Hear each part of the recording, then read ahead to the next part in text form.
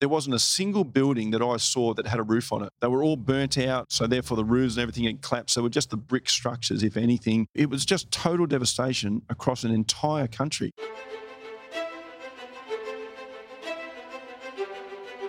Welcome to the podcast where we track down Australian war veterans, have a chat with them, and hear their stories.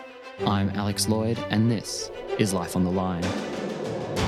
The only thing I was scared of was failing, with letting down the people there that I was supposed to support. Things went south really bad. You've got to have an element of crazy to be good at what we do. There was an ego attached to being a gunfighter. Being around big tall trees, thick shrubbery, potentially connects him to other moments in his life during battle. Walking in minefield, not knowing when your legs were going to get blown off. You know, we're a part of this The fight. story of transformation is powerful. Glenn Azar served in the Australian Army for 17 years, where he specialised as an aviation medic performing aeromedical evacuations in Black Hawk helicopters. He is the founder of premier adventure trekking company, Adventure Professionals, where he has completed over 60 crossings of the Kokoda Track. Glenn spoke to me about his difficult youth, memorable deployment experiences in Bougainville and Timor, the power of mindset, and the capacity of the human spirit.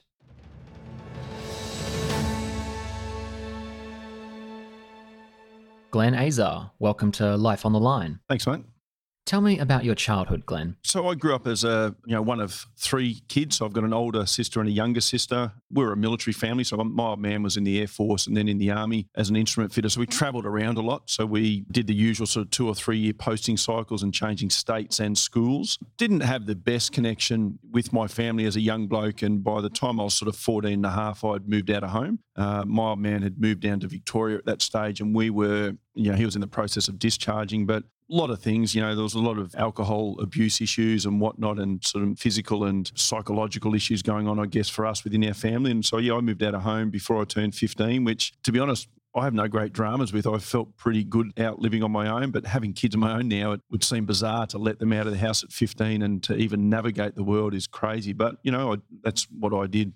So were you just roaming the streets of Melbourne at that age? Pretty much. I was up to some no good. There's definitely up to some no good. I was, I wouldn't say I was in with a bad crowd. I was in with some really good kids who are still good mates of mine today, but we all had pretty tough upbringings. So we naturally did what 15-year-olds do, which is make really poor decisions. So I was kind of roaming the streets. I always worked. I was living in an old combi van that I'd bought in the backyard of some people. And I upgraded over about 6 months and bought a caravan for about $500. Bearing in mind, I was earning about $100 a week at the time as an apprentice chef. But we got into all the usual trouble. We got into drugs, certainly marijuana, quite heavily, like 4 or 5 days a week, speed, that sort of stuff. I was living with some truck drivers, so I had access to, some of their tablets that they would use to keep themselves awake when they're out on the road, and, a little bit of theft and that sort of thing, which is funny, that I joined the Army later because that's such a no-no for us. But just made all the bad decisions that a 14 or 15-year-old with no parental or guiding force is going to make.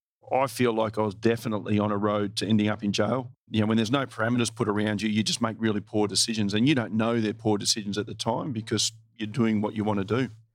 Before we move on to how you end up in the Army, I just actually want to take a look back at more of that family military history. How far back does it go? And I'm assuming at this age you're describing didn't really mean much to you at the time. No, not at all. Like, I didn't have a great connection to the military history. Whilst my old man was in the military, there was no, he was in the military during that time where there was no sort of deployments going on post-Vietnam, pre-First Gulf War, which was mostly a peacetime army, I guess. But, my grandfather on my mother's side was in the military. We had my great-grandfather, my great-granduncle right back to the First World War. In fact, they served in the First World War in the same unit. Years later, I knew this, not when I was a young bloke, but I've got their medals and one regimental number difference. So they were basically enlisted together. So we've got a long history that goes right back as far as Australian military history goes. But I had no connection to that as a young guy. It wasn't really spoken about.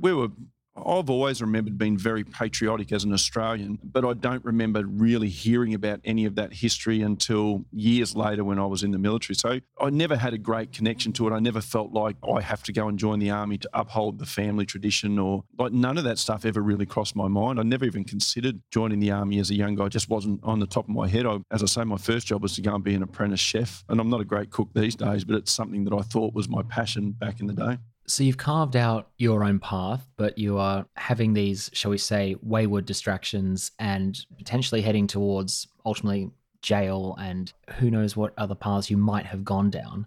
What was it then that sort of reached out and drew your interest in the military? Because that's quite a sharp U-turn to structure, stability, goals. It is, and I needed that, but probably didn't know I needed it. So I remember what happened was, like, I was a pretty wild sort of kid. I was into fighting. So as in I was doing martial arts and stuff. I was getting into fights on the street. I was kind of up to no good. And the first Gulf War kicked off. So that was kind of 1990. All of that started to ramp up. It's the first real military thing I remember, obviously, in my lifetime. So there was nothing really happened for the Australian military through the 80s. So I remember that sort of firing up, and being a young, naive teenager, I thought, I want to go to war. Like, that sounded exciting to me. It sounded like that would be an avenue where fighting and being a bit of a wild child would actually pay off. That's, in my mindset, seemed to be where I thought I'd want to go. So that's where I decided to go. Just quickly, which martial arts were you doing? I was doing karate. So I did a style called Kyushindokai out of Melton in Victoria. And I did a little bit of contact karate. This was really pre the kickboxing days. I actually won 2 Victorian titles. I tried to win the Australian title against a good mate of mine, Kurt, and he beat me both times. We used to train together, but he was just a bit better than me no matter how much I tried to train. And so I enjoyed that, and then I ended up taking up boxing actually after that. I was better at karate but and kickboxing, but I did enjoy the boxing more, believe it or not. Well, I can understand the appeal of both. The boxing is really ripping into each other. The karate, depending on the style, good bare knuckle, full contact work. So both are sort of fulfilling those tendencies and urges, I guess. You just described yourself as a sort of angry young guy, but then those interests get outweighed by the prospect of seeing that first Gulf War and going, well, this army stuff looks all right. Yeah, well, to me, it made sense because I thought I was pretty tough too as a teenager. As I learnt years later, it's a different toughness that you have to develop in the military. But I thought I was sort of a bit of a hard guy as a young kid, and I was this skinny little 76 kilo sort of weedy. Now I'm like 105. But I just thought it played into the hands of who I perceived myself to be. I had a very tough relationship with my father where I was constantly kind of put down. And I think a part of me felt like I had to prove myself, and fighting was a good way to do that. Karate, fighting, boxing, one-on-one and trying to beat another person seemed to me to be how I could prove myself. I look at this back now, I'm studying psychology and whatnot, coaching these days, and I look back and I go, well, it was almost trying to prove myself to my dad to prove that I was good enough. So then the opportunity to join the military, I think, was another opportunity to go and do that, to go and fight and to prove how tough I was and try and be that sort of alpha male. I've done Kyokushin karate for 15 years, and I can understand that the martial arts, it's always chasing self-improvement, self-betterment. You can measure yourself, whether it's just how much success you're having against an opponent in that setting, or looking at your techniques in the mirror, are you improving that way? Chasing the next belt is always the next goal to pursue. How does that compare for you, that sort of training, upskilling and that validation? Or is that more about the toughness and the self-improvement? Yeah, well, I guess for me, and again, I didn't know what I was getting into when I joined the Army. Even though I knew my dad was in it, it's not something we talked about, and it's not something I knew much about. So when I joined, I had no idea the personal development journey that you go on in the military. And I think a lot of young guys and girls probably don't realise that. But in the first 3 or 4 years, you're on quite an aggressive upskilling program. They're looking for leaders. They're putting you on courses for promotions for, everything from driving courses right through to combat first aid courses if you're not a medic, because I was an infantry soldier at first. You're constantly learning, and it's at a really accelerated pace, particularly in the first 18 months. And you're learning just to have the basic skills to be a basic soldier. It's not like you can fail a course in the Army. They make you go back and do it again and again until you get it right. And then after you get it right, you still are practicing that skill, because we can't half have a skill, particularly when it comes to down the road of being deployed. So they're constantly embedding and re-embedding, and it seems really tough and really aggressive at first, which suited me because I like that tough lifestyle. but it also was what they were really doing was just building layer upon layer of physical and mental toughness on us that you look back on once you've been on a deployment and go, I needed all of that. It seemed almost like bastardization when it was happening sometimes, and I guess it's a fine line. But once you get on a deployment, you realise I needed all those layers just to be able to do my job in a really tough environment away from my family for months at a time. Tell me about those first few years you have in the Army before your first deployment comes up. So my first few years I actually unit enlisted the 8-9 Infantry Battalion in Brisbane. And back at that time, it was the first time they trialled a unit enlistment. So 2 full platoons of us went to Kapooka knowing that we were going to go to 8-9. Now, getting a posting to Brisbane in the Army, I don't know if it's like that today, but that was like the golden posting. Everyone wants Brisbane. So by committing to a battalion, we got to do that. Our staff at Kapooka and our staff at Singleton all came from 8-9. So we were working with section commanders, platoon sergeants who were going to be our staff at the unit. So that was really good from that point of view. We kind of had an identity really early. We belonged to someone. For me personally, the military became my family. Whilst I didn't have a great family life and I didn't speak to my family for years after I moved out of home really, the military became that influence for me. They became my family. They became the people that I lent on. And so I was all in. When I joined, I was all in. And all I wanted to be was a gunfighter. I just wanted to be an infantry soldier. But very early on, I broke my leg in 2 places doing a bayonet assault course. So I just jumped, must have landed wrong in the middle of the heat of battle effectively, because it's a really aggressive course and you're asked for this aggression and you're doing bayonet fighting and hand-to-hand fighting through this obstacle course. And I just landed wrong and I kept trying to go on. It felt like a bad strain or a bad sprain. So I kept going on and I went up over this next jump and my leg gave out. And I got a mate that years later said to me, I still remember that because he was running behind me. It's just the way your leg folded. It turned out it was broken in 2 places. It took like 9 months to heal properly. It just didn't heal. And so the Army basically said to me, you can't be an infantry soldier anymore because we're not going to sit around and wait forever. I had 2 options: to go to medical corps as an admin, and I hate admin. To this day, I hate admin. So that was never going to happen. And the other one was to be a medic. And I said yes to that, but I didn't want that either. It just didn't appeal to me. But it turned out in hindsight to be the best thing I ever did. I went on to become a very good medic, advanced medic, so what civilians would consider a paramedic. I went on to become aviation medicine qualified as a medic. I was in medical corps. I was a physical training instructor qualified. Every course they put me on, I finished on the top of or in the top 2 or 3. I just loved what I did. And I became a very, very good medic for emergency style medicine, which was my wheelhouse, and eventually went on to do a nursing degree. So my first few years were just spent on this roller coaster of leaving the infantry, which I didn't want to do, and then getting thrown into a job I didn't want to do, and then turning out to loving that job that I didn't want to do. I think it made my career longer than what a lot of my mates didn't last as long, because infantry is really tough on your body physically, just in training, let alone actually going over to war, I guess. So it was a huge learning curve. It was ups and downs. By the time I became a medic, all of a sudden you're a few years behind on the promotional curve and you've got to start that whole process again. But I look back on all of that stuff now, the ups and downs, really fondly, even the bad stuff. Like there was an ego attached to being a gunfighter, to being an infantry soldier. I wanted to be that guy. And I joined the Army as a fighter. That's who I am. And all of a sudden you're a medic. And the infantry soldiers, who are my mates, are bagging you out as a medic because, you're kind of the softer end of the scale in their mind. And that's not true. We just all rib each other, I guess. But certainly, when someone needs a medic, they're not talking badly about them. That's, they're quite a high and regarded job. But I just know when I first got sent that, I just did not want to do it. And it was like the world had ended because I couldn't be the tough guy that I always thought I wanted to be. As you get more and more into the medic side of things and you find peace with that, had you had other aspirations prior to that, like special forces or something? You've talked about, you wanted to be the tough guy, etc. Did you want to test yourself in that ultimate theatre? It's funny you should say that because I've got a few mates in the SAS at that time or who joined with me who went over. When I was a physical training instructor, I trained a lot of guys up to do past the initial selection course. And I remember one of their RSMs at the time, Al Forsyth, who I ended up working with years later, he would come on these courses and I would be running with people and I would set the 3.2K pace, which is a fully kit-loaded run. And I would set the pace and if I would tell them, as long as you finish in front of me, you'll hit the pass mark, just so they knew. And I was good at keeping that pace. And he would say to me, mate, why don't you come across and join? But it never interested me. And that was interesting because by then I'm a medic, but also by then I had kids really young. So by then I had 2 children and I don't know, it just didn't appeal to me. I'm someone, because of my upbringing, I think I wanted to be close to my kids, and a lot of soldiers aren't like that. I was definitely married to the job, I'm not going to lie. And I definitely felt I could have been better in those early years as a father. But when I was home, I really wanted to be fully present. And I know my mates over in the SAS, and this is pre-Commandos even existing, but over in the SAS, they weren't home anywhere near as often as even I was. And I just wasn't willing to make that sacrifice. Physically, I felt I was capable because I was training with these guys. Mentally, I think anyone is capable, providing you want to be there. And that's my knowledge and experience working with these guys for years. And specialising in aviation medicine was a specialty in its own right. It was a pretty tough job. It was hard to get on through those courses and you had to be really good. So you were still a specialist, but just not in that warrior sort of way. Had I not injured myself, had I stayed an infantry soldier, would that have potentially happened? Sliding doors, who knows?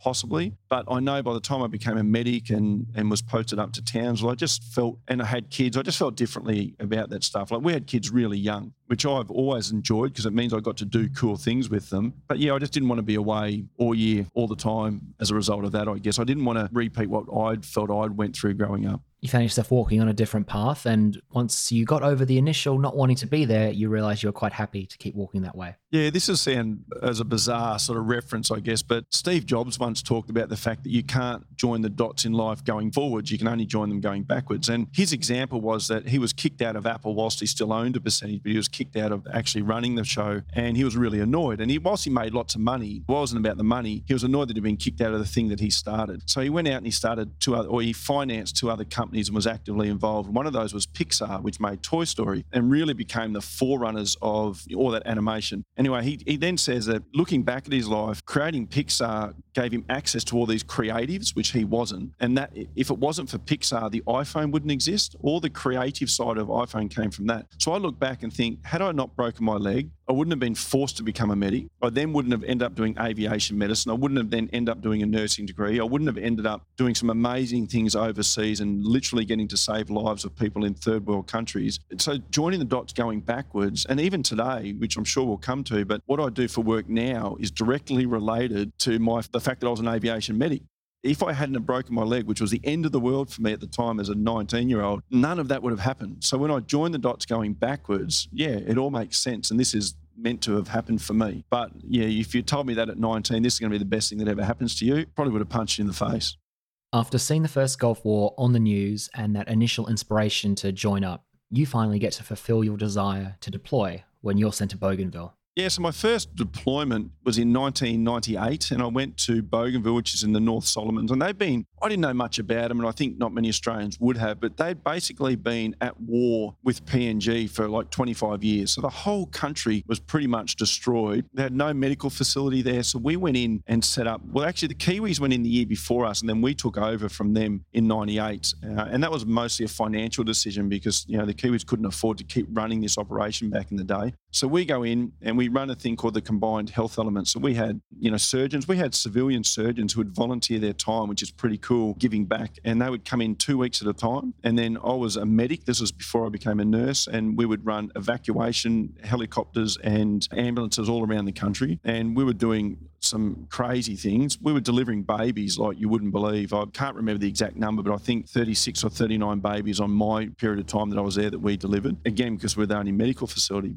But I did a few cases that really taught me a lot about life that I look back on. And there was one case where we had this young guy, Sylvester, and I've still got photos of him. And this is pre-digital photos days. So this is the old film camera, but I've still got them. And this guy was shot 3 times through the chest with an M16 and survived, which is amazing. And he's a local guy. And he comes in and we don't have blood banks available to us, of course. So we're giving blood in the field and it's stored for whatever period of time it can be. Now, I happen to match Sylvester. So they give 2 units of my blood to him because no one else nearby matched him. Now, normally you give 1 unit of blood if you're donating blood. That's 490 mils. So I'm giving a whole litre of my blood to this guy. And I'm bulletproof. I think I'm this tough guy, but it knocked me for about 4 to 6 weeks. I really struggled to have my energy. We're in really high humidity, but he survives. So that was kind of a cool story that I was able to be a part of that. And then we nursed him through that. And I remember we were giving him Panadol post being shot 3 times and having surgery. We removed his spleen and everything. I remember women coming in, having cesareans and being on Panadol because they had never had pain relief. So Panadol was effective enough. And we had to be careful not to give them drugs we would use in Australia that they weren't used to over there. Like even antibiotics, we couldn't give them high grade like we use because there was a risk of us creating a superbug by then giving them something. So we started a lot lower grade, stuff that probably wouldn't work in Australia.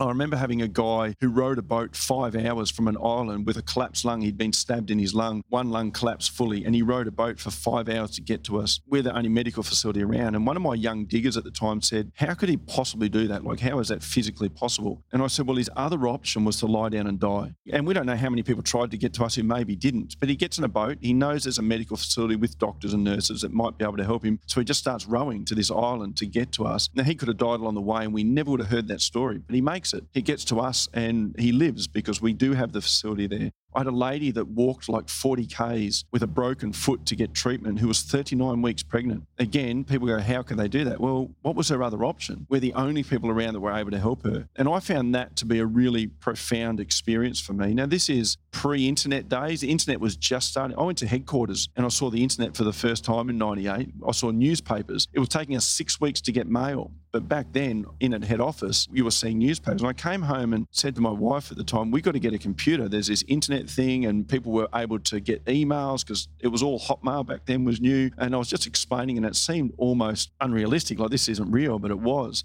What I learnt most over there is just how tough it was for people to live in third world countries and just how good we have it in Australia. That was the first thing. Secondly, I learnt what we can and can't do without, like on an 8-month deployment and taking 6 weeks to get mail from home, not having all the mod cons, seeing the way other people were living, knowing that we can make a difference. That was one of the best things I learnt. As soldiers, we make a difference, there's no doubt. There are some deployments we go on where we're not sure if we're making a difference, but I do think in hindsight of my career, we do. But as a medic, at least, or nurses or doctors, at least you can see the physical and mental changes you're making in people's lives, even when you can't speak their language. Just the joy on people's faces. We had a young kid who got hit in the neck when mum and dad were just cutting the lawn with this big 6-foot knife, and then he's walked up behind and they swung it, hit him in the neck. We did a medical evacuation. It ended up in all the news in Australia because it was such a big deal at the time. And I remember I was just reading a journal about a week ago, reading about that story. And that's pretty cool that kids like that would have died if we weren't there. And in those countries, that's just life too.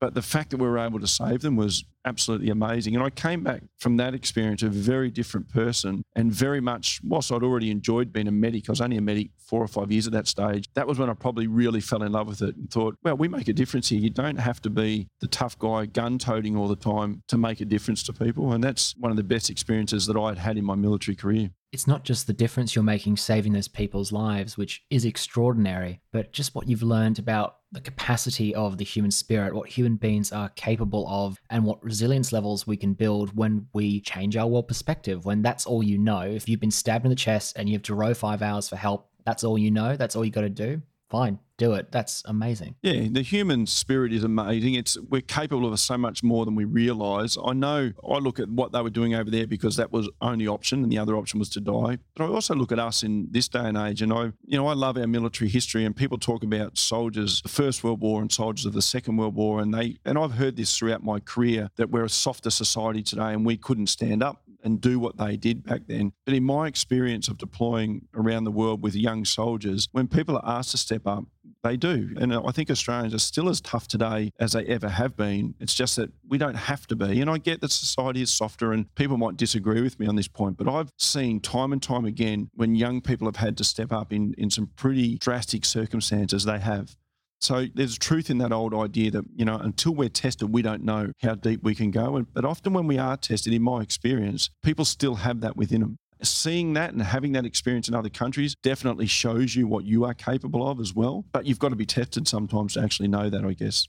It's not too long to wait until you get to deploy again. But before we talk about your Timor trip, it is 2 deployments back to back, and you've alluded to you have a young family at this point. How's that affecting that family life, which you are valuing due to your own experiences when you were young? So it definitely had an effect. So to go back one step, I guess, my wife was also in the Army. She spent 9 years in the military. So when I went on that first deployment to Bougainville, she was still in. That was really tough because we were both at 2 different units, and both units, our kids were born in sort of 95 and 96. And so I'm on deployments in 98 and 99. Even when we go out bush, each unit would say that they would give ground. So only one of us would get deployed or only one of us would go out field. And then numerous times with the field stuff, they kept trying to send us both away because no unit would want to give up their member because Back when I was in the Army, I'm sure it's changed a little bit now, but there was this old sort of joke / saying, semi-serious, that if we wanted you to have a family, we would issue you one. Everything you need to do this job, you're issued with. And we didn't issue you with a family, so that's on you. But we didn't have any support network. We had no family up in Townsville. So if we both went out field, for example, and we had to hire a babysitter full-time, 24 hours a day, and bearing in mind as young soldiers, we were on about $30,000 a year each, it just wasn't possible for us to afford that. So she ended up getting out of the Army and going to uni instead, which definitely helped. But it was tough for me because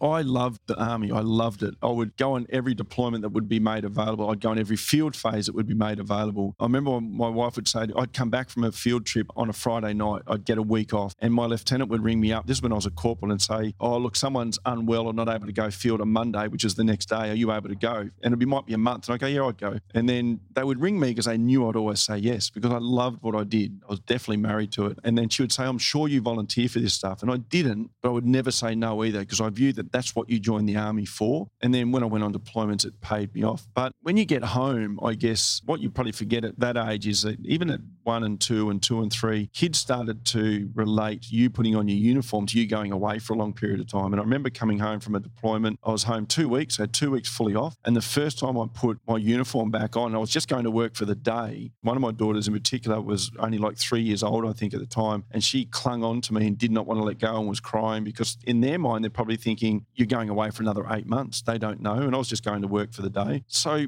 I probably didn't give that the weight I could have or should have at that age, because I'm a young guy. I'm in my 20s. I'm living the life I wanted to live, which was doing what I wanted to do, serving our country, being in the military. I loved all of that stuff, but I was very conscious. And I look back on later years and I don't regret anything I did in the military. And I don't regret how I've been as a parent. I think for the most part, I've been really good, or as good as I could be. But there are a few little tweaks and changes. I'm sure we all admit there's probably a few, 1 month field trips I could have said no to and someone else could have done. Definitely had an effect, even if you don't realise it at the time. But it's easy to make those observations in hindsight.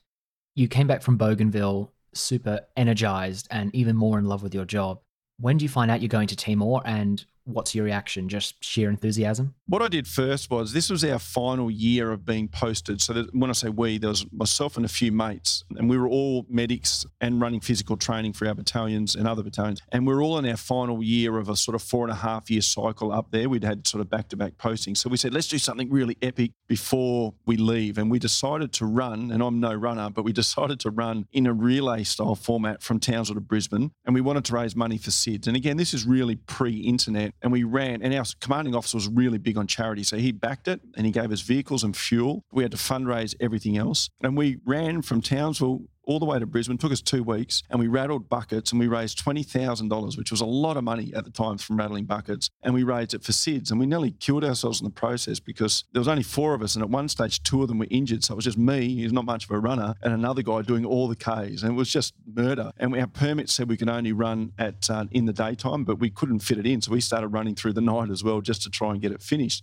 When we got home, our commanding officer gave us 2 weeks off, and we thought we needed it. Our bodies needed recovery. And I distinctly remember I went out on a Saturday, so I'd been home maybe 24 hours. I went out on the Saturday with the kids and my wife, and we went shopping, and we're in a shopping centre in Townsville, and I got a phone call because we're ready deployment. And they said, we were standing the battalion too. And in fact, the whole brigade stood too. Now, sometimes they would go through these stand twos just as a practice for the ready deployment. And you would get to any different level. So if the battalion was just standing you two, you don't know that. You just come in and do your bit, and then they'd stop it, and the commanding officer would then break down and go, right, where were the holes? Where could we do things better? If it was a brigade level, then of course all the battalions would stand to, and then the brigade commander would do that. We get there and find out, I don't know, it just seemed more serious this time. So all of a sudden there was, mobile phones were kind of new then. So they called us in as section commanders and said, we need to take all the mobile phones off all your soldiers. I thought, okay, that's unusual. We don't normally do that. So we went and take all the mobile phones off them.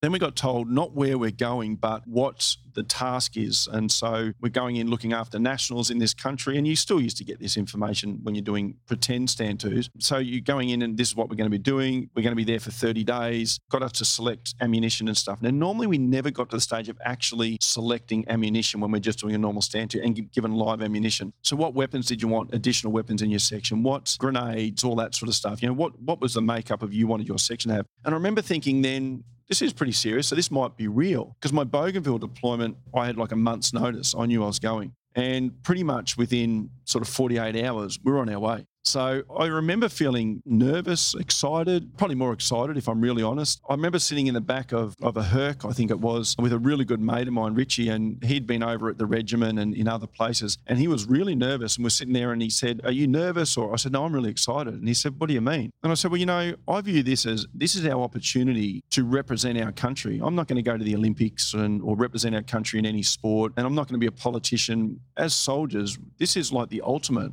Our country has asked something of us and we get the opportunity to deliver that." And so I was really excited by that. And I guess the downside to it all was we didn't know how long we were going to be there for. We were told first up it was going to be 30 days, guarantee, 30-day turnaround. We get in, we do the job. When we went in, there had been elections there. The federal police had been looking after those elections and it all went belly up. Nothing to do with the federal police. They were unarmed. They were just kind of observers. And so when the riots went through with the election and people were mass murdered, like it was incredible if people studied the history on Timor, the federal police were locked down in a compound. They needed to be rescued because they were unarmed. And so we were going in kind of to save our own people as much as to protect the country we were going to. We knew very little about Timor. I've done a lot of research on it since coming home, but we knew nothing about it going in. Didn't even realise how close it was to Australia, what had been going on for the 25 years prior. But we knew our mission and we were pretty excited and we were fully kitted up. Whereas when I went to Bougainville, we were a peace monitoring group going into under Interfet. We were there for the business. We were there to do exactly what we'd trained to do for the last 10 years and exactly what we were paid to do. And I was pretty excited by that. We've interviewed on this podcast before a Vietnam era SAS veteran, and he went through that fine, no dramas, more or less. He then later was in the AFP and he was in that exact situation you're describing in Timor, and he had issues arising from that, being unarmed, being powerless to help, and in that quite confronting situation. But it's often overlooked in the shadow of Afghanistan and Iraq in this century. I do a lot of work with Afghan vets now, and I've got a huge amount of respect for them, and I've got mates who've done all of those tours. But you're right, Timor does tend to get overlooked. There was a lot of mental health issues came out of Timor. So we went into the country. I actually was running or part of running an evacuation cell. So we had 2 helicopters, 6 ambulances that we ran around the country. I was fortunate enough to fly around the country when we very first landed in Dili, obviously being in the medical evacuation teams. And the thing that struck me first was that when the militia pulled out of Timor, they literally destroyed the place on their way out. So they pulled out because we were coming in and they didn't want a direct conflict with us at that point, but they burnt everything to the ground. When I flew over, I remember remarking or writing in my journal at the time that there wasn't a single building that I saw that had a roof on it. They were all burnt out, so therefore the roofs and everything had collapsed. They were just the brick structures, if anything. There were expensive looking at one stage hotels that had all been burnt to the ground. It was just total devastation across an entire country. And that really struck me when we first got there. When we landed in Dili, there was literally no people there. Nobody. Everyone was up, and we find out later we were up in the hills hiding. And they've been fighting this war on a militia style of fight for 25 years. So everyone's living out in the sticks and avoiding fighting the insurgents, which were effectively the Indonesians at the time. So we go in and we take over plots of land and slowly take over Dili. And then I jump on a boat with my team and we head up to Suai. We're on the HMAS Tobruk, which ironically, my grandfather on my mother's side had sailed on the Tobruk. Obviously, it's reconditioned numerous times through those years, but he'd sailed on that in the Second World War. And I'm on the same boat. So she's a rickety old thing, but it's, reconditioned, but it's still the same boat. And we sail all the way up to Suai, and we do what was then the biggest beach landing had been done since the Second World War. We put 2,500 soldiers down on that beach and then took over, because that's right on the east-west border, and we spread into Suai and then all the way down through the country from there. I was proud of that. I was, again, still nervous. This was the first time we were putting a lot of things into practice that we'd learnt for years. You spend in the military years and years practicing to do your job. And some people spend whole careers never getting to actually do their job. Whereas we were now putting all this stuff into practice. And the only way you can truly refine a skill is by doing it. I did a heap of things. One, controlling all of our evacuation cells. I remember 3RAR got pinned down at one stage. They had landed in a village high up in the mountains outside of Suai somewhere, and we got calls saying that 2 of them had been hit. So this was all of a sudden really real to us, where Australian soldiers have been shot. And you go, wow, like this is not a Bougainville deployment now where we're in helping the locals who kind of wanted us there. This is a war zone, effectively. And certainly nothing near the war zone that we were to see later on with Afghan, but it's a war zone nonetheless. So we send in 3 choppers. I'm the medic on the middle chopper. And then the chopper either side of that, we've got some SAS blokes who were going to go in and try and track down these guys shooting at us because it was a small group shooting from a hillside. Now, they were too far away to do direct shots. So they were lobbing rounds into the village and 2 of our guys just happened to get hit. Like, it's kind of an unfortunate incident, but they were far enough away that they couldn't shoot back. So they were just kind of sitting ducks and having to lock themselves down. So I flew in. These 2 choppers did this outside circle and just kind of strafed the hillsides. We landed our chopper. I had 3 guys end up coming on board because one guy had broken his leg falling off the side when he was diving for cover. And I remember the medic, I don't know the medic dropping them off because it was a hot zone. So the medic from 3RA just literally launched these people on. It's not like the ambulance where you sit there and you get a piece of paper and have a full handover. It's kind of like, these are yours and off you go. So we land, like literally hot land, 3 people on board and we take off. I run into that guy maybe 18 months later out at Oakey, which is an aviation base sort of west of Brisbane. And he said to me, do you remember me? And I said, no, because, he had a helmet on, so it was just his head. But he said, I kicked 3 patients onto a chopper of yours when I was with 3RAR in Timor. So he remembered me and I hadn't remembered him in such a quick environment. So we did that. We did a lot of local help. We helped Medicine du Monde set up hospitals so that they could take on some of the patient load. We did a lot of local patients with also like old gunshot wounds that they'd just let fester for months as a militia had left. A lot of malaria. Malaria there was just rife. And then I actually started to go out and work with an international team, basically finding bodies of people that had been killed by the militia. There was military police in these teams. I can't remember the whole makeup, but there was military police and medics and doctors, and a whole team would go out and they would speak to the locals. We would get told where there was bodies and we'd go out and find these bodies. And then we'd basically conduct, well, not me, I was doing the medical side of identifying bodies or body parts because sometimes they were just skeletons. Other times they were whole bodies. The military police would do interviews and basically do like a crime scene. And that was set up for the International War Tribunal. So, 8-figure grid references to what was found and what the incidents reported were. And the eventual aim of that was that if they find someone that they can hold accountable, they would go to a war tribunal. I don't believe that ever happened, but we did that for 6 weeks. And obviously you don't keep count of the jobs you do. You're just out doing jobs all day. But when I was leaving the country, in our psych debrief, they told us that it was like 52 or 54 bodies that I was directly involved with. It didn't really have an impact on me at the time, I don't think. I just viewed it as a medic, we're doing our job. I think it would have had a bigger impact if I was dealing with injured Australian soldiers in Australian uniform. I think that would have definitely affected me more on a psychological level, definitely. What probably did affect me the most, if I'm really, really honest, and something I didn't deal with well and didn't tell anyone about for a long time, was dealing with kids dying. So I had a few instances. Some were just car accidents, a single vehicle car accident in places like Bougainville and Timor, when I dealt with kids in both, could have 20 people involved. We'd get called out to a single vehicle accident, but you don't know how many people were sitting in or on that vehicle. So you were dealing with infants and young children that were killed and you could do nothing to save. You had an ambulance, sometimes 2 ambulances and not much gear for 20 people, and you're just trying to reverse triage and save people. I had kids under 4 years of age at the time. Both of my girls were like 2 and 3.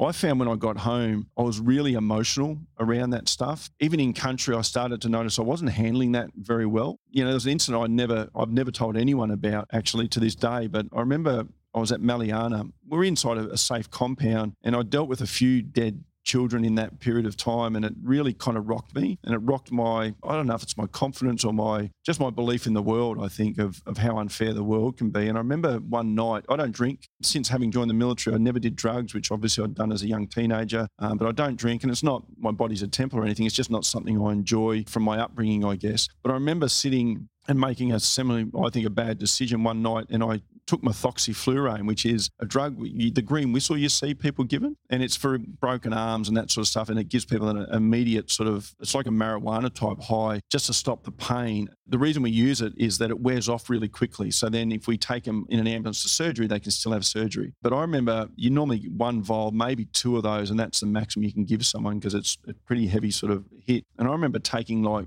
4 or 5 of those in one night. And so if I'd been called on to help someone medically, I would not have had the capability to do it. I didn't get caught. And I was a section commander. But I remember waking up in the morning and being really disappointed when I realised how many I had used, and I'd never done it before or since. But it was me trying to cope with some of the things that I was experiencing over there. And I was always a pretty alpha sort of guy. So I had young medics working under me, males and females, teenagers, through to early 20s. And I was kind of the tough guy. I always was the tough guy. I was always stoic. If you needed someone reliable, I was the guy that you could call on. And so I just made a really bad decision that, if someone had needed my help that night, I would not have been any good to them. And to be honest, I could have been charged and discharged from the army for that at the time. It was a pretty bad incident, but I look back now and go, I understand now why some people resort to drugs and alcohol to deal with situations. It didn't help. I was more disappointed in myself, but for that night, it numbed how I felt and the things I'd experienced that day in particular, which was a tough day where I dealt with a couple of children. And that's the thing that affected me the most, actually, when I was over there, was just dealing with children, to be honest. You mentioned it rocked your faith in the world a bit. Did it make you question what you were doing, or did it actually give you a greater sense of purpose that although I haven't helped these children, I can still be making a difference in uniform and in the job I'm doing?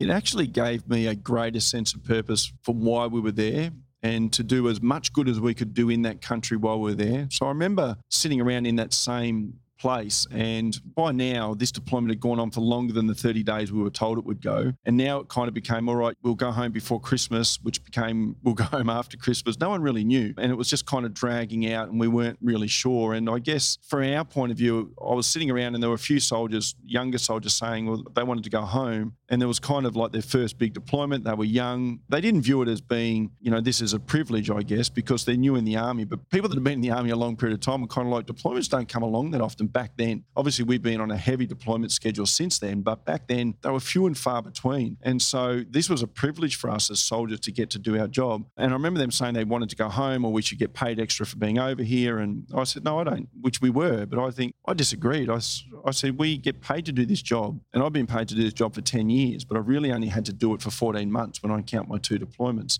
So I viewed it differently to them. And I guess I was pretty wary and gung-ho back then, and I was all about the military. I was disappointed in myself, but it strengthened my resolve to be really good at what we were doing over there. And the fact that in Timor, we were making a difference. Like in a lot of countries, people get deployed to, half of the locals don't want you there and half of them do. And I know that to be true of Afghan with all my mates who've been deployed there. Is the tough thing for them was some people just didn't want them there, even though they were trying to do good. Whereas at least in Timor, the people wanted us there. They loved us being there. We were the white knights on the big shiny steed sort of thing. We were the guys looking after them. And so that gave us a sense of purpose that we were wanted. We were making a difference. And that's not always the case when you go to war in different countries, I guess.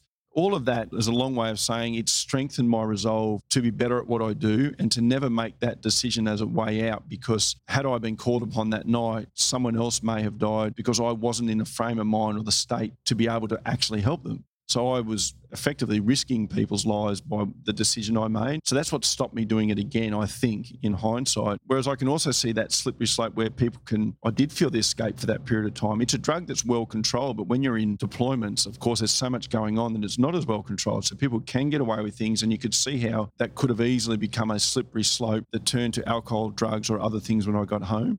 I look back now and I was aware enough to know that it wasn't a good decision. Had someone have died on that watch when I was in that condition, then I would have blamed myself because I made a decision that then stopped me being able to do what I was there to do. So I think overall it gave me the resolve to do my job even better. You get back from Timor, you do the nursing degree you've alluded to earlier, and then in the early 2000s you start doing Kokoda trips while still in the army. Talk to me about how these Kokoda treks came about and why you eventually left the army in 2009. Yeah, so I come home and I do the nursing degree, and how that came about was I delivered some babies on my own in East Timor, and I had no experience. Because the army back then was training us for 18 to 35-year-old relatively fit guys and girls, because that's the majority of the army. You're training to work on each other. And I remember getting called into this hut. We were out on a patrol, and I've got the Red Cross on, and I'm the only medic there, and this lieutenant pulls me up and said, there's a woman having trouble at childbirth. Can you help her? And I'm like, I don't know what I'm doing, but I'd seen my 2 girls born. So I go in and I do my best. The child had already passed before. So there was just an arm hanging out and it was dislocated at the shoulder and it was cold. I'm talking to a doctor on a sat phone. We do all the checks we can and we realise the baby's dead. So then it just becomes about taking the baby out. But I remember how out of depth I felt and how scared I felt.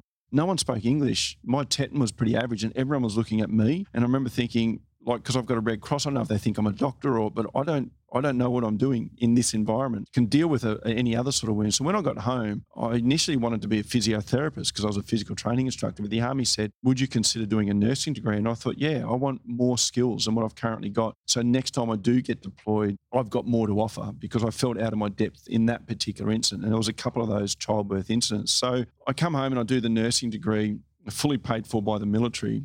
Through that period of time, I've got a lot of time off because there's, a lot of uni holidays and stuff. And a couple of guys, particularly this guy, Al Forsyth, and Al was a long-term veteran. He was a Vietnam veteran. He did 35 years in the Army. He spent 22 of those at the SAS. He ended up being the RSM there. So he's a really experienced guy. And I'd worked with Al's brother in the Army as well years earlier. And he rang me up and said, we're doing Kokoda. And back then, Kokoda was pretty raw. So these guys had started doing them at sort of 99. Weren't many people doing it. They were taking all of the executives of one of the top banks over. And they said because of that, they were doing like a leadership style program, and it was expanding and expanding and expanding to the point where we want to do something big. So we want to take them to Kokoda. They had to put all these safety measures around. So they didn't contact me directly at first. They just put a shout out to the military and said, we're looking for aviation qualified medics who might want to lead this. And I'd been given a heads up. So I said, I'll do it. And I went back to my boss and said, can I go on this trip? Now, what the Army is really good at, medical corps, is they want you to maintain your skills. So when we're not deployed, we can't just sit around for a year or 2 years or 3 years and not be doing our trade as nurses or doctors or medics. So if there's an opportunity to go and work with the ambulance, they'll let you, or go and work in hospitals, they'll let you. You just apply for it. And whoever you go to work for still pays you, but they actually pay the Army, and then the Army just pays you your normal wage, but you're getting your skills. So I said, can I go on this trip? It's an opportunity to go out into the jungle, potentially, I don't know medically what's going to happen out there, but I'm there in case it's needed. So they said yes. These guys were then able to say, we've got a current Army aviation qualified medic coming out with us who's rotary and fixed wing aeromedical evacuation trained. So I go out on this trip. I remember being out there and walking with these guys, and I hadn't really dealt with civilians since I joined the Army. I was largely entrenched in the military way of life. And I remember being with these guys, and they just loved all of the military stories that we had, and they loved being around us. They had no idea what we do. Like, a lot of these guys were had this idea that we all live on a base and we're not allowed out in the real world. It's kind of break the glass in case of war sort of type of thing. And I said, no, we shop at the Coles and we do all the normal stuff that people do, and we live in the community with people. They just didn't really understand us. They loved it. They loved our stories. But I remember walking along and thinking, I could do this for a job. This is pretty cool. Not thinking I would necessarily. But years later, I did those a couple of times a year. There's a couple of things. I started to become disillusioned with the military. I have this idea that as soldiers, there's an old saying in the military that ours is not to question why, ours is but to do or die. And what it means is if the Army asks us to go and deploy into a country, we go and deploy into a country and we do the job that we're tasked to do. But we don't have the right to say, well, politically, should we be here? And now I get as humans, and particularly as we age, we start to have political thoughts.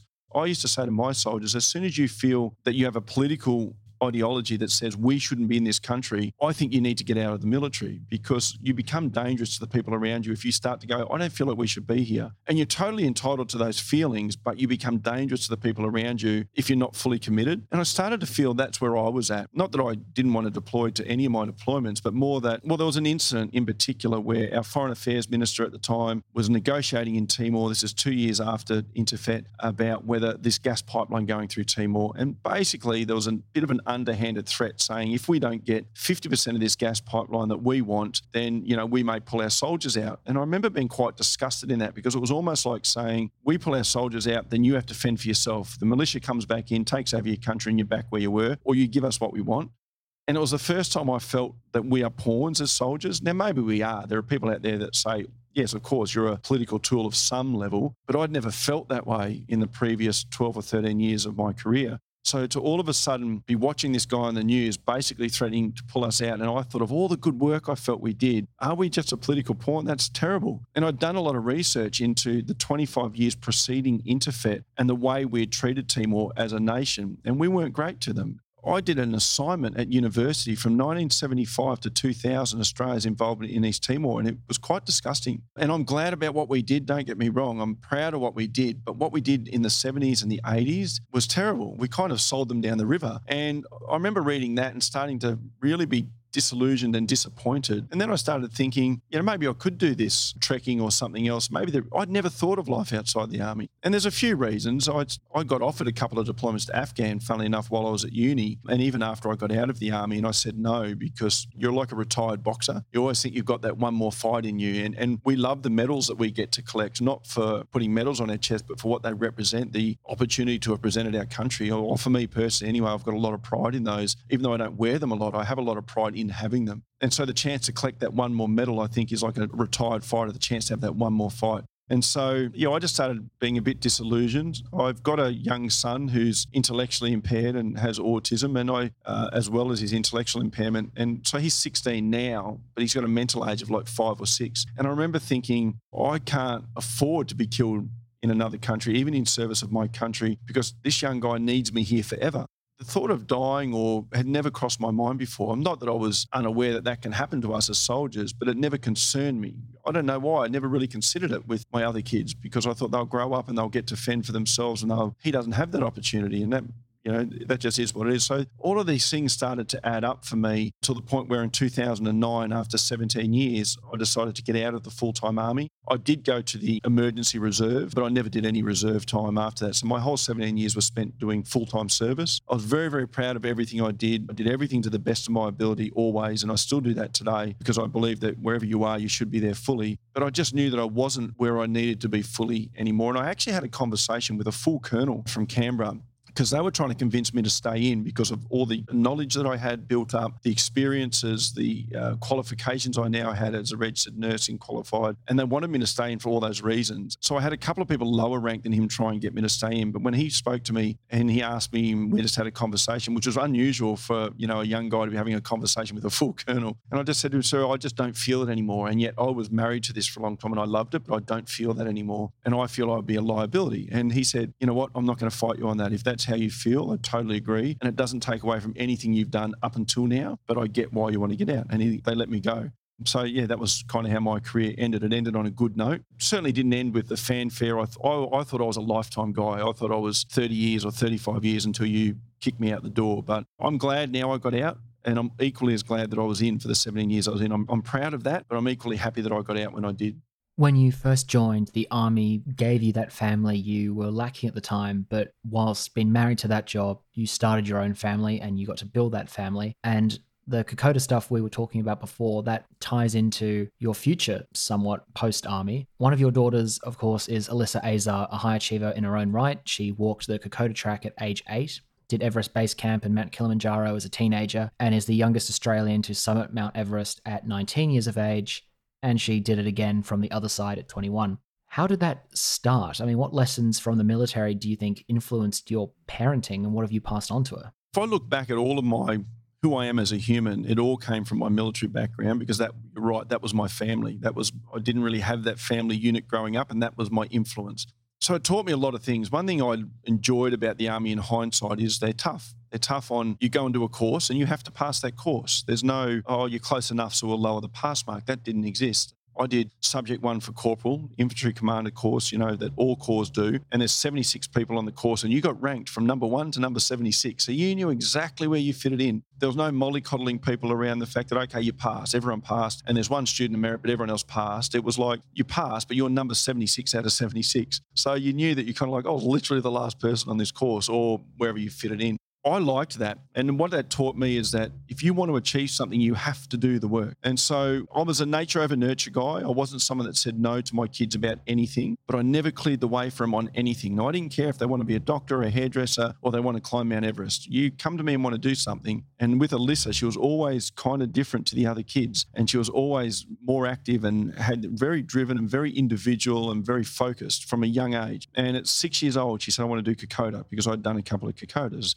I said, no, you're too young and you're too small at this stage, because no one that young had done it. It was still relatively unknown. And she just harassed me and didn't give up on it. And we'd bushwalk every weekend or every second weekend. We'd do overnighters, we'd do 9 hours, and she was always doing it. I came back from one Kokoda trip and I thought, there's nothing in this that she's not currently doing on weekends. I mean, it's tougher, and it's putting it together. So I just said to her, all right, I'll let you go, but I'm going to set you a training program. It's going to be 3 days a week and it's going to be for 12 months because being younger, she needed to train a lot longer than most. And if you skip a single training session, you won't go. Now, I wasn't trying to stop her going, but I wanted her to understand there's a commitment you have to make first. You have to do that work. No one can do it for you. And if you skip any step in that, then that's a decision you made. There's a consequence to that. And the Army definitely teaches you that there's a consequence to every action that you take. And as a result, she never missed a session. She goes to Kokoda. She's then been able to employ that system to everything she's ever done since. And so at 14, when she first said to me, I want to climb Mount Everest, there was no part of me that thought, well, you can't do that because, one, I'm not the authority on Mount Everest. I don't know Mount Everest. I'd never climbed it. And so I just said to her, okay, well, we don't know what that looks like. So let's go and research what it takes, what it looks like. We didn't know that she'd be the youngest Australian or anything. That didn't matter to her or to me, and it still doesn't. But we just went and mapped out, well, what does it look like? And then what work do you need to do and what can I do? And what I can do is moral support. I can be your safety net and your support network, which is, again, what the Army provides. It provides support, backup network. But when you're out there with yourself or your mates, you're all just got to do your job. And then what she can do is the physical preparation, the mental preparation. And then what I can do is help fundraise, raise awareness, do all the stuff that I needed to do. And that culminated in a couple of missed attempts on Everest, as in natural disasters stopped her summiting. And then eventually, on the third attempt, she gets to summit. So what are the lessons that come out of the military in that? The lessons are around resilience, around not giving up on your goals. Like with us, if we get a mission and the mission isn't achieved, it's not like the Army goes, cool, we didn't need that anyway. No, we've got to work out another way to achieve that mission because it has to be achieved. So you don't just give up on it. So I think it taught all of those skills, but it's this positive environment of saying, yeah, you can do it if you do the work. The Army it's tough, but it doesn't stop. It wants you to achieve stuff and it wants to give you the tools. And what, as a young person first joining, you might view as bastardization, even the toughness, you realize is actually setting you up. It's layering all these things that you're going to need over time. Like I said earlier, that when you get on a deployment, you've got this depth of experiences and resilience that you've been built up through a process of time. So that her first attempt on Everest, where they were allowed to climb fully on the mountain, where the weather was clear, where there was no obstruction other than her physicality and her mindset, she was able to do what she set out to do because she'd done all the work. And I think that that's what the military had always taught me. If you do the work and you stick to the process, you'll eventually achieve the goal, but we can't do the work for you. And so that's how I've approached parenting. To an outsider, they might even think you're being tough as a parent at times, because if she or any of my kids did something that wasn't good enough, we didn't go, okay, that's all right, maybe you'll get it next time. We kind of said, well, did you put everything into it? We talked about that. And I'll be honest, there's probably no one tougher on themselves than she is. Like, she's way tougher on herself than I am. And that's why she's been able to achieve the things that she's been able to achieve. And it was the same for me in my military career. Like, no one gave me anything. You had to go out and achieve it. So that when I did that Subject 1 course, I finished first. Like, out of 76 people, I came number 1 on that course, student of merit. And I wasn't an infantry soldier at the time. And I've got some infantry mates who were kind of like, wow. But I had been an infantry soldier, but I was a medic. And it was kind of weird that a medic would top this more of an infantry style course. But it's just because I gave everything to the process. Every lesson I taught, every session I did, I treated it like it mattered. And I feel like Alyssa did that as well through all of her processes, through her training, through the people she surrounded herself with. She was working with ex-SAS soldiers and other people. They were all giving her the same thing. No one said to her, you're too young, you're too small, you don't know what you're doing. They were just saying, if you're willing to do the work, it doesn't matter if you're 14 or 40. If you're willing to do the work, you can have the gravy at the end of that, the goal. There is more to go with Glenn, including his work today with veterans with PTSD. But first, I also briefly spoke with Glenn's daughter, Alyssa, to get her perspective on Glenn's military service. Alyssa Azar, welcome to Life on the Line. Thank you.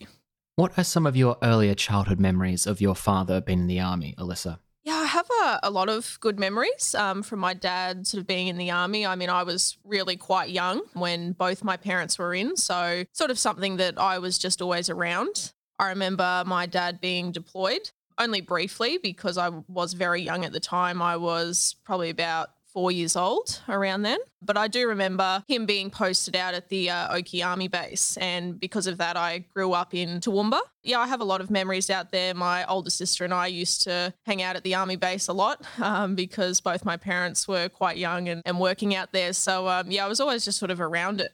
And stuff like Anzac Days or studying history at school, when you're looking at the legacy of that older history and the importance it is in the Australian culture, both your parents in uniform today, how did you sort of marry up those two notions of there's this big epic thing we celebrate once or twice a year culturally as a nation, and then my parents are sort of part of that, the modern version of that today? Yeah, it's interesting. I think I became more aware of it when I crossed the Kokoda track. Obviously, you learn about the history and sort of Anzac Day, obviously, in school, and it is celebrated in our culture. And so, yeah, that's something I was always very proud of. But for me, both my parents being in uniform was very normal as well. So I didn't really know any different. But I think I realised the bigger picture and what they were part of when I crossed the Kokoda track. So in August of 2005, I got the opportunity to do that with my dad. And yeah, getting to actually be on the ground where a lot of Australian military history happened, understanding what the VC means, getting to see a lot of those iconic places firsthand. And something that my dad's very passionate about when doing Kokoda is really telling the stories, because otherwise, you know, you can go for a walk anywhere, but to not tell those stories and that history, yeah, you're missing out on the experience. So I felt very fortunate to, get to experience some of that. And that gave me a greater understanding, particularly with the services and seeing Bamana War Cemetery. I think that's when, for me, I really understood what my parents were part of. Glenn told me about the training program and expectations he set for you for your first Kokoda trek you just mentioned, which you completed at 8 years old. In a nutshell, how do you think his military background influenced not just his approach to your goal, but the discipline and goal-setting skills you subsequently built for yourself? Yeah, look, in hindsight, I think it was a huge part of really any success as a climber in trekking that I've had.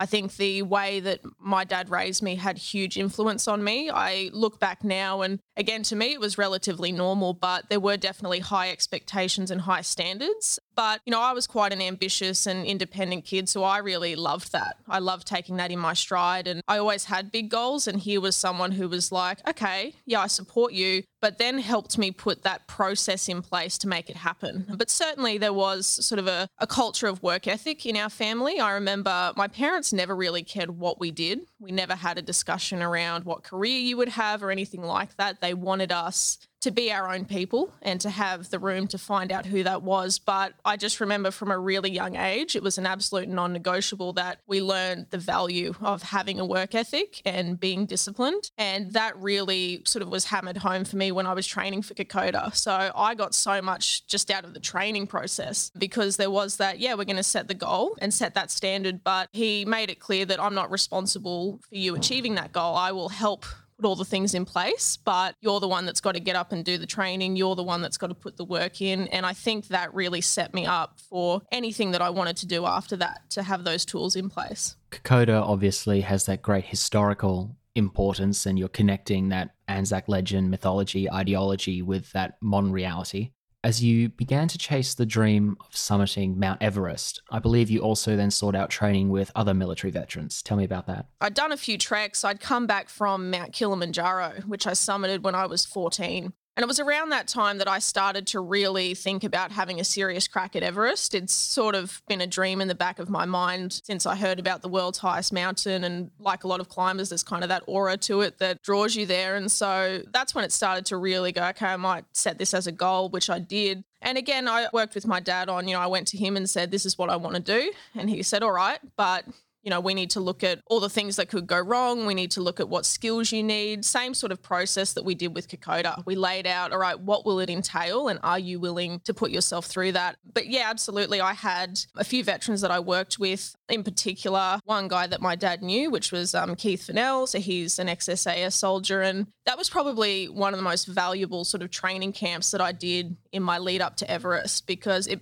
became really apparent really quickly that you can have the physical side, which you need, and you can have the skill set, but if you can't bring that together with the right mindset as a climber, you're not going to get anywhere near the summit. And so I realised how important it was to work on that aspect as well. And so I went down to Sydney when I was probably 16, 17, and I'd been training physically for Everest for a couple of years. And I was sort of in my final 6 months of training before my first attempt. Got to work with him, and I just think it was an incredible experience to sort of understand his mindset. He gave me a lot of pretty amazing strategies to deal with the unknown. And, I needed someone who, again, I didn't just need a coach who would train me physically. I needed someone who understood how to manage your emotions and your mindset when it could be a potential life and death situation. And so he's become sort of a mentor of mine throughout the years, and I definitely credit him with helping me, get to Everest. But I did a few other training camps as well, one over at the Mill Gym, Perth, and that was amazing as well. It was, I remember my first day there, how nervous I was. And you walk in and there's a sign on the door that says, if you're not nervous before you train, you're not training hard enough. And I remember that was the exact type of environment I needed to be in. And that's something that definitely my dad suggested. We sort of looked around at,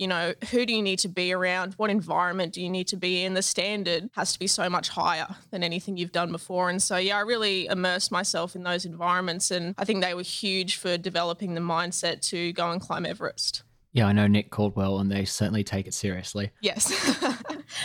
I think you'd be the Army's dream recruit as an infantry soldier just for your love of climbing and obviously the disciplined mindset. Were you ever tempted to put on the cams yourself? Yeah, look, I was very tempted. Something that I did look at. I think if I hadn't have been a climber, I probably would have gone into the Army. In fact, I remember I wasn't the biggest fan of high school. I struggled to, just stay disciplined at that one thing. I was always very distracted and kind of just wanted to get out into the world, and I'd had a lot of pretty amazing experiences by then already. So I did find it tough. But I remember saying to my mum, what if I finish grade 10 and then I go and join the Army? Because I just wanted to get out into it. So it was definitely an option on the table for me. It just didn't end up aligning because of climbing and then a lot of opportunities that came off the back of that. But yeah, it was definitely on the cards for me, and I think it's what I would have done. I think I knew I always needed some sort of a physical job, and I like being challenged mentally and physically. Besides all the insane amount of climbs you've achieved and now co-running Adventure Professionals with your dad, you are also a public speaker like your dad. Given how much you're used to sharing your story and hearing your father share his story, what's the number one lesson you think listeners should take away from hearing Glenn's story today? Oh, look, I think there's a lot that can be taken away from it. I definitely think I'm proud and impressed by his transition out of the Army. I think certainly his career was very impressive. I think definitely what's always inspired me is the level of effort he brings to literally everything he does. It's not like, oh, okay, this is important, so I'll actually put some effort in. Literally across the board in everything he's ever done since I can remember, it's always been you give 100% to each task in front of you, and that's something that I took on board. So I think the number one thing I've always respected about him and about both my parents is their work ethic and their discipline. That's something to me that literally no matter what you do is always going to be useful. But yeah, I definitely think just his attitude towards anything that he does, and I think that's why he's been able to go from one career and be successful at it and transition out and also be successful in other areas such as business and public speaking. Alyssa, thank you for your time today. Thank you. Back to the chat with Glenn. You do a lot of coaching these days, Glenn, and I know work with veterans with PTSD.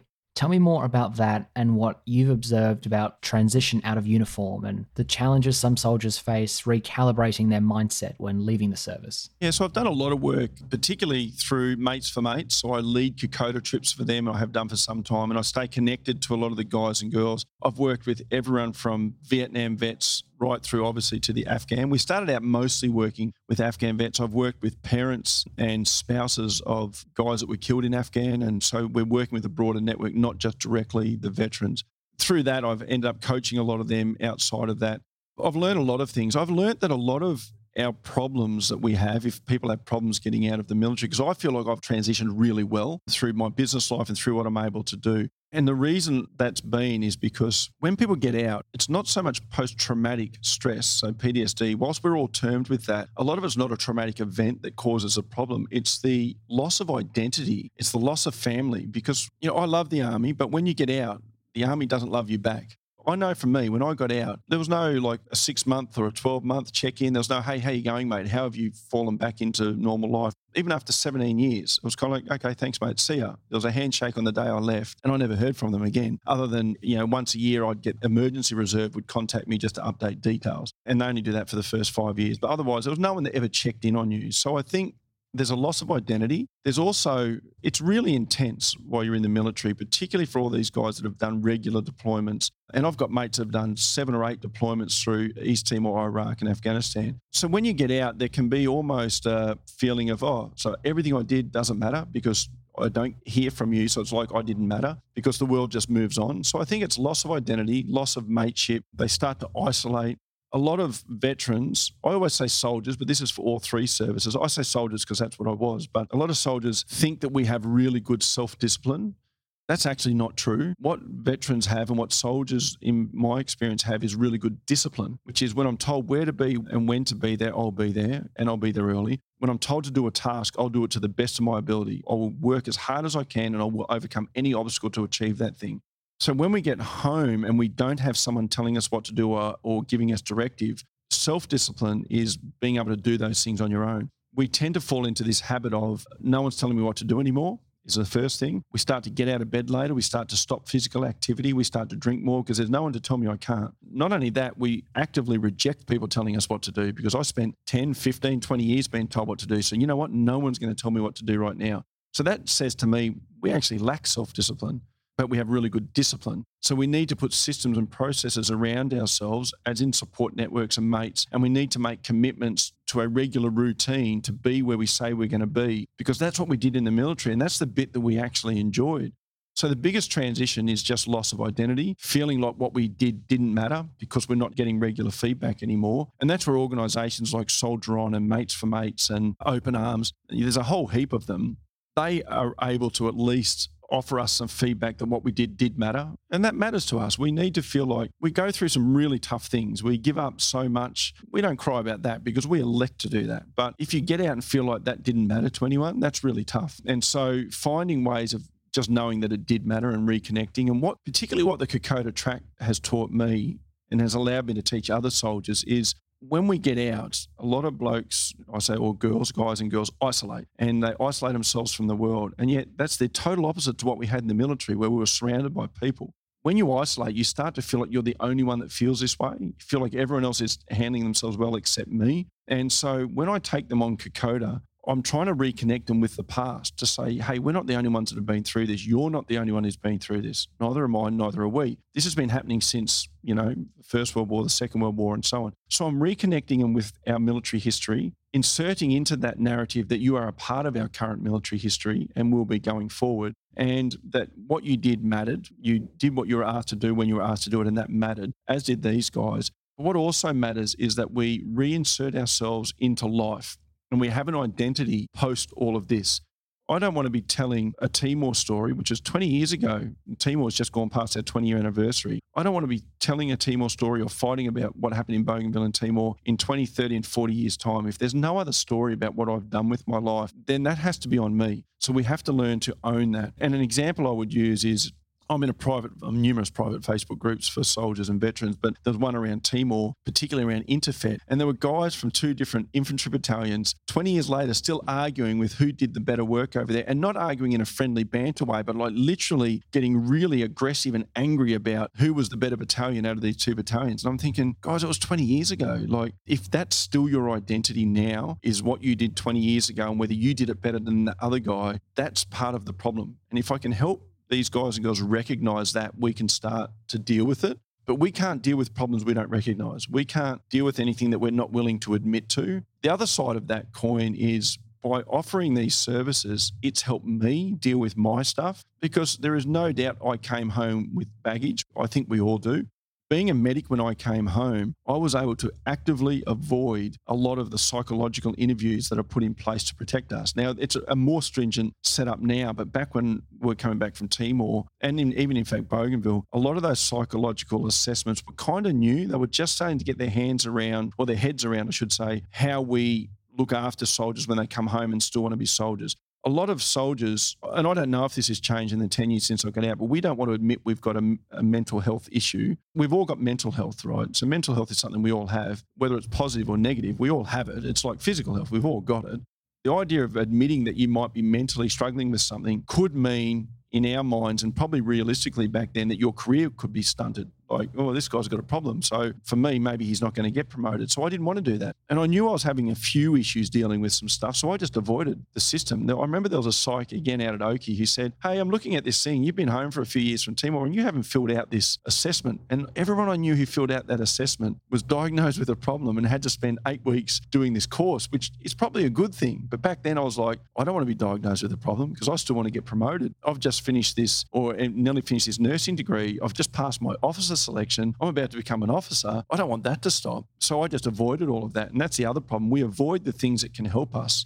I've seen and know of medics who remove stuff out of their medical documents so that it's not there. But now, 20 years later, if they needed to recall back on that information, they took it out just for the promotion's sake. So there's all these ways we don't deal with stuff. And I know I'm someone that actively didn't deal with it. But when you learn to help other people, you inadvertently are helping yourself so much more than you know. You learn to deal with your own stuff. You learn to see things from different perspectives. I've learnt so much, particularly in the last 5 years of dealing with some amazing stories, some big stories that people in the veteran community would have absolutely heard about. I've dealt with those guys and taken them over to Kokoda and seen them make a change. I took a guy over, I've taken so many over, but I took this one guy over. I remember we did a service up on Brigade Hill, which is about halfway along the Kokoda track for us. And when we came down, he said to me, I felt something lift off my shoulders then. And I said, what do you mean? He said, like, I've had this heaviness with me since I got back from Afghan and I felt it lift. And every 9 to sort of 14 months, really sort of randomly, he'll still send, we're not mates or anything, but he'll send me a message on Facebook or somehow and just say to me, that changed my life. That experience on Kokoda. And I think that's pretty cool to be able to have that gateway to be able to teach people lessons that are helpful to them. So I take trekking Kokoda and leading people on Kokoda trips so much more importantly than just leading people on tough physical trek with a backpack on, because let's be honest, veterans have done that most of their careers. So it's got to be more than that. The other thing I will say is that this narrative that veterans come home and we've all got problems is not true.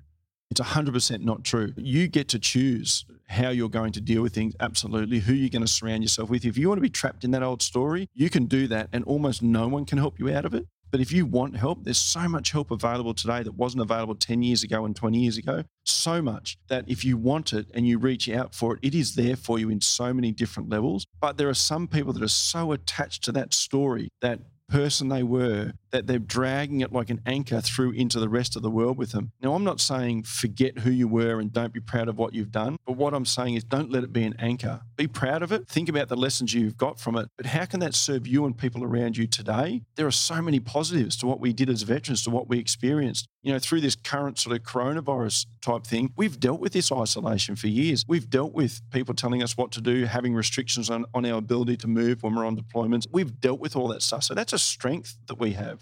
Rather than viewing it as a problem, you get to choose that narrative. And the sooner people can realise that, the better they come out of it. I know guys that have come out of really big deployments, really big instances with no problems at all. And then they almost feel guilty because people go, you should have a problem because of what you went through. Well, no, you don't have to. Like, you all get to deal with this in the way that you see fit, but you do have to deal with it one way or the other. That's what I've learned through dealing for years with veterans and seeing so many transition really well, even after years of feeling like they were never going to let go of this thing and all of a sudden letting go of it. It's been amazing. We are masters of our own mindset. 100%.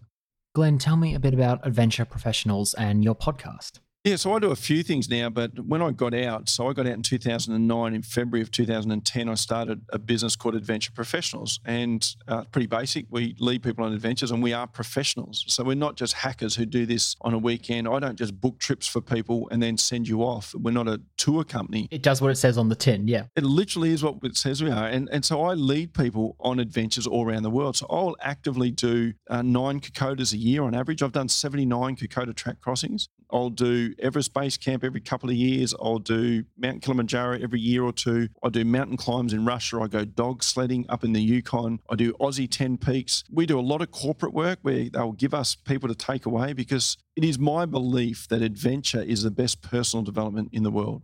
Who you are at the start of an adventure versus who you are at the end, when adventures are done well, are different people.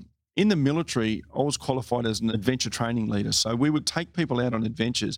Now, in my early days, adventure training was basically a week or 2 week fishing trips where people were, having beers, and it was kind of a relaxation. And then we kind of went, well, that's not really achieving anything. We realised that adventure needs to challenge people, and you need to challenge people in a group environment. So you're looking for something like a Kokoda that might be really physically demanding on some people, and other people might find it physically easy, but might find it emotionally demanding when you're talking about the history of what happened over there. So it's quite an amazing story. So you're looking for ways to challenge people, letting them overcome a fear or a doubt of some sort. And I've had people who struggle in the first 2 or 3 days who go, I'm not up for this. I don't know that I can get through this. And to see the look on their face when they finish Kokoda and walk through those archways, I've seen some of the toughest guys and girls you could ever meet break down and cry at different points. I've got some of the hardest mates that I know in the SAS who've cried at points along the Kokoda track, whose partners have said, I've never seen him cry.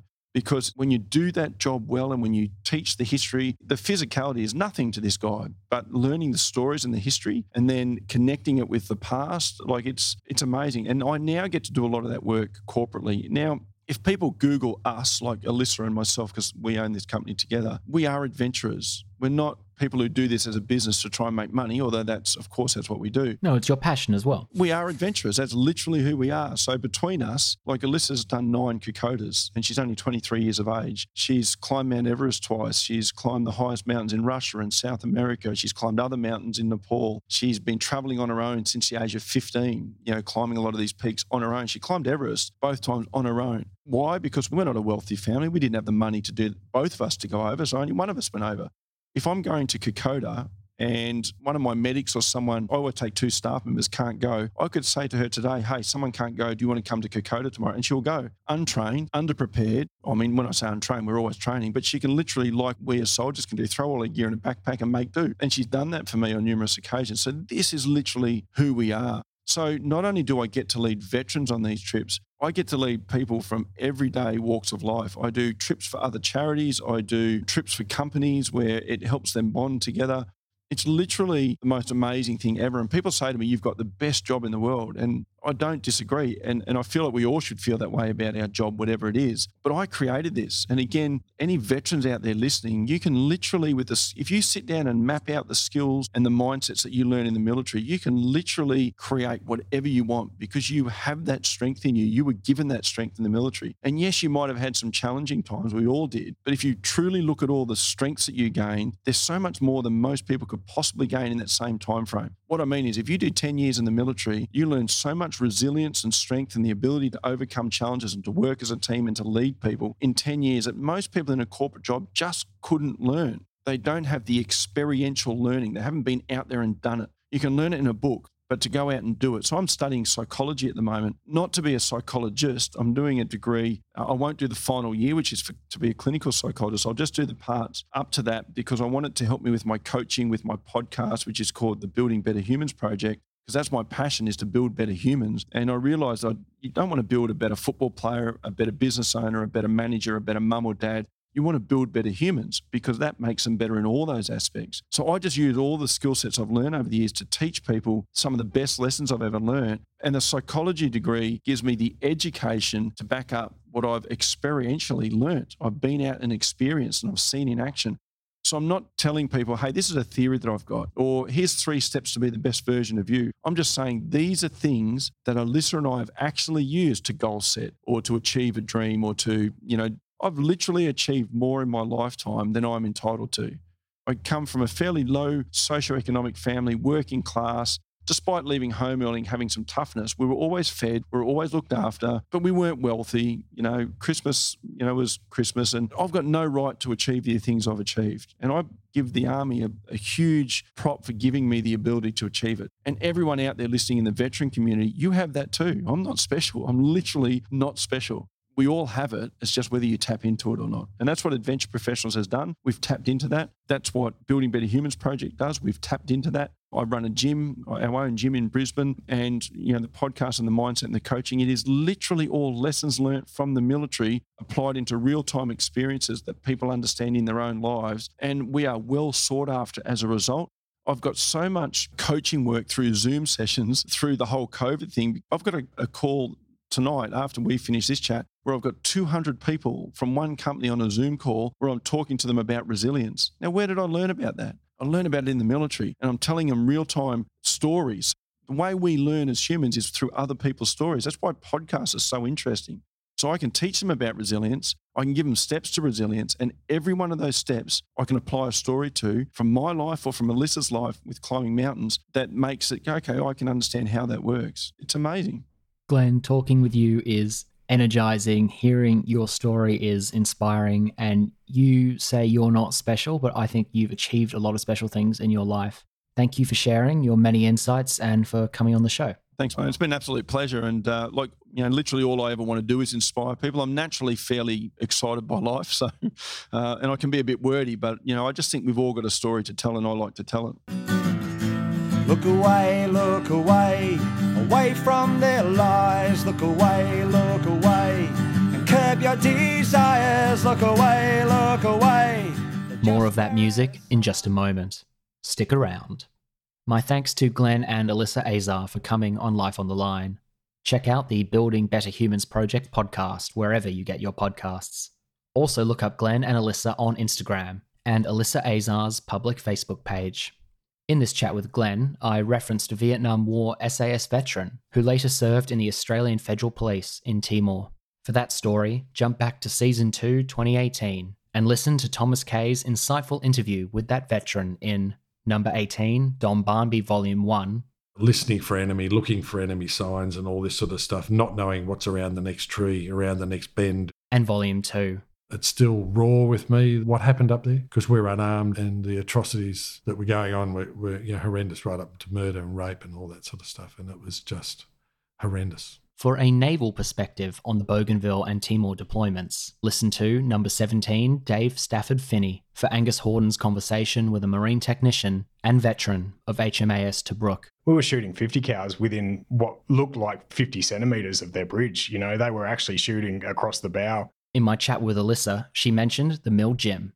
For more on the Mill Gym, listen to Thomas Kay's interview with an SAS veteran in Season 3, Number 60, Nick Caldwell. But if you're there because you want to fight war at the tip of the spear and you want to be thrown into the hardest, most arduous tasks possible, then you're in the unit for the right reasons. And for even more on Timor, check out another interview by Thomas Kay. In Season 3, Number 48, Tamara Sloper Harding. We were flying out in a helicopter to meet with some local villagers, some of the chiefs, and I don't even remember the name of the village, but we had engine failure and had to make an emergency landing. Follow this podcast at Life on the Line Podcast on Facebook and Instagram and at LOTL Pod on Twitter. Our website is www.lifeonthelinepodcast.com and you can email us at podcast@lifeonthelinepodcast.com. Life on the Line is brought to you by Thistle Productions. Artwork by Big Cat Design, theme music by Dan Van Werkhoven. Closing music, Look Away by SAS original rock band, The Externals. Thanks for listening, and lest we forget. Look away, humble your eyes, look away, and shelter your child, look away, savor your rights, look away, away from the lights.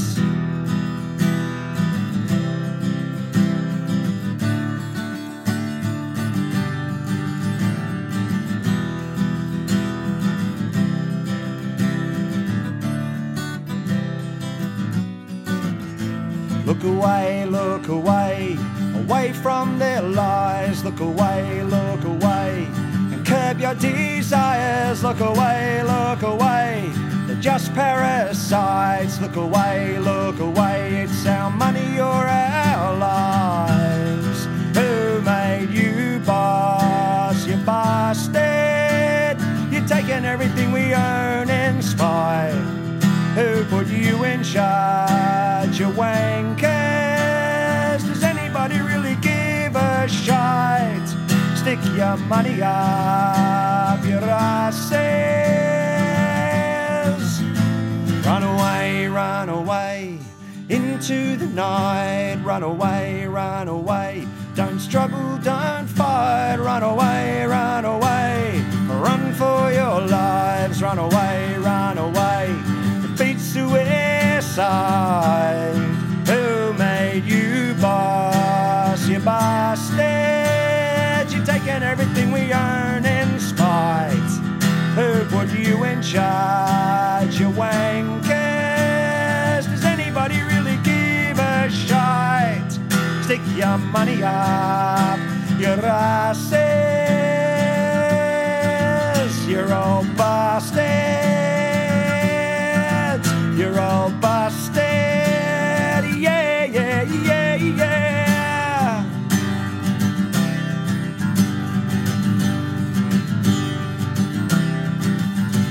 Look away,